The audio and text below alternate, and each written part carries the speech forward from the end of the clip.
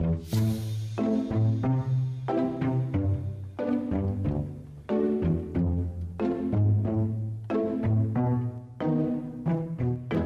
to the Agile Confessional, a podcast that shares fun confessions from people who've spent a large part of their career working in the Agile world. Hear the mistakes they've made along the way so you can avoid falling into the same traps in the future. I'm your host, Giles Lindsay, CEO of Agile Delta Consulting. I'm the coach who absolves my guests of the sins made in the Agile world. It's time to listen in on the latest instalment. Welcome to episode 10 of the Agile Confessional. Today's guest is John Sleeper. Hi, John. Hi, Giles. Thanks for having me here today. John is an experienced executive and generative coach and Agile consultant, helping leaders, teams, and organizations to achieve effective change. John's vision is to empower professionals to innovate, collaborate, and grow. He specialises in engaging with leaders, working with organizational change, to help them to lead the way and achieve successful outcomes for themselves, their teams, and the overall environment. John, shall we begin? Yes, please, Coach. Let's begin. Forgive me, Coach, for I've sinned. And what Agile sins would you like to confess? Many years ago, probably about 10 years ago, I was working in an environment where I had, I suppose, a fairly senior role as a program manager on a big program of work for a big payments company. And I was guilty of playing the game of saying that I knew about Agile when I hadn't really stopped and looked at what Agile was all about. So we had a bunch of teams and we were kind of doing Agile and we were ticking all the boxes. I have to confess, I was one of these people that was guilty of ticking those boxes and really just trying to concentrate on getting the delivery done as soon as possible. So I guess that's the sin. And what I did as part of that was probably engage with the business that was driving the delivery of the work. It was really a new product within a payment company. And I was trying to work with the business to make this thing happen. I was very keen to get it done. So I had a lot of passion, a lot of eagerness in what I was doing, but I kind of lost sight of the team. And I was probably guilty of doing a water scrum fall approach to the delivery, quite frankly.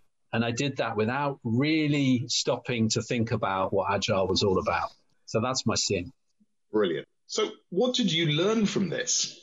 Well, I guess I learned the hard way. I learned that because the program was not successful, it was a very sort of high profile business piece of work that was around 2010. So it was just after the credit crunch. And we were just starting to go into austerity. So it was working with the banks and the banks were having a difficult time with the credit crunch. So the program got dropped, basically. And I had to relook at what I was going to do next. So it was a really, it's kind of this notion that you learn most from your failures, right? And this was definitely a failure. So I stopped and looked at myself and looked at how I approached my work.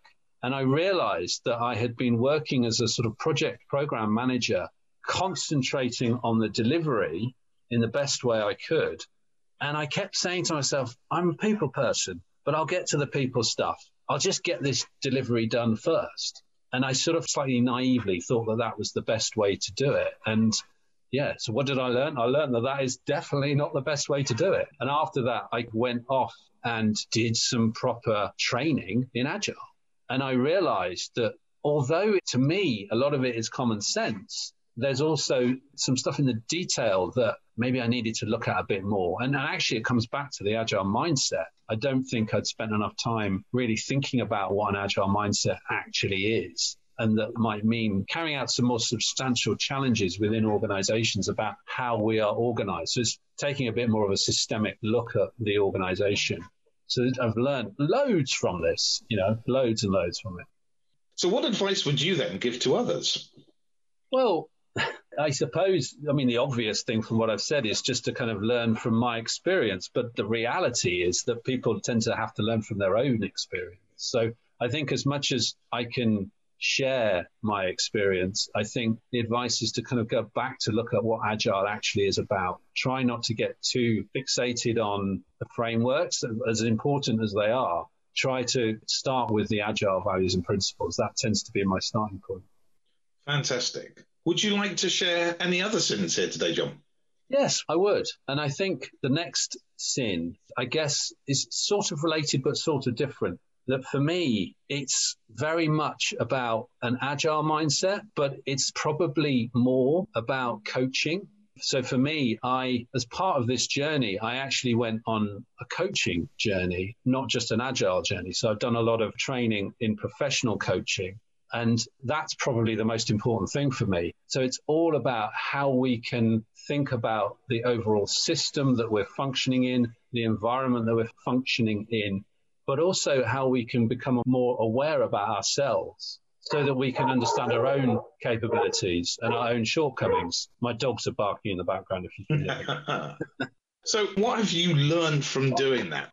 I've learned that it's really important to stop and think about the context that we're functioning in and to think about what are the right questions we need to ask to get to the right root of the problem, and then to be able to think about, so what are the activities that we need to do to prioritize the work in the best possible way. And I think that taking a coaching approach to that is really important and really valuable. So it's kind of moving away from being an expert and thinking we have to know what the answers is to all of these things, because it's a very complex environment that we're functioning in. You know, just because one solution works in one place doesn't mean you can just lift and drop it in another place. So it's dealing with that complexity and creating the right environment for people to be able to feel that they can share their ideas in a productive way.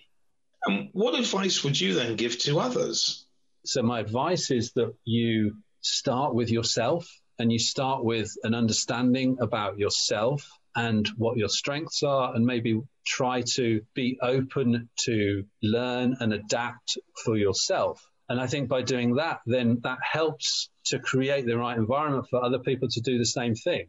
And therefore for others to be more open and honest with each other in teams and in organizations. So I'm very much a believer that it's about us as individuals and us being open and honest about who we are and what works for us and what doesn't work for us so well. Brilliant. John, are you ready for your absolution and penance? Yes, okay, Giles, yeah.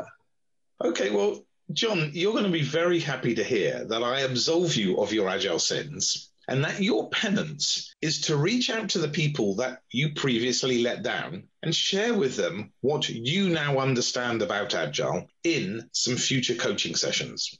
Okay, that sounds good. So there's definitely some people that I worked with before that I can follow that up with. So I'll do that. Brilliant. John, thank you for being an awesome sport and for being here today. Thank you, Giles. Thanks for having me.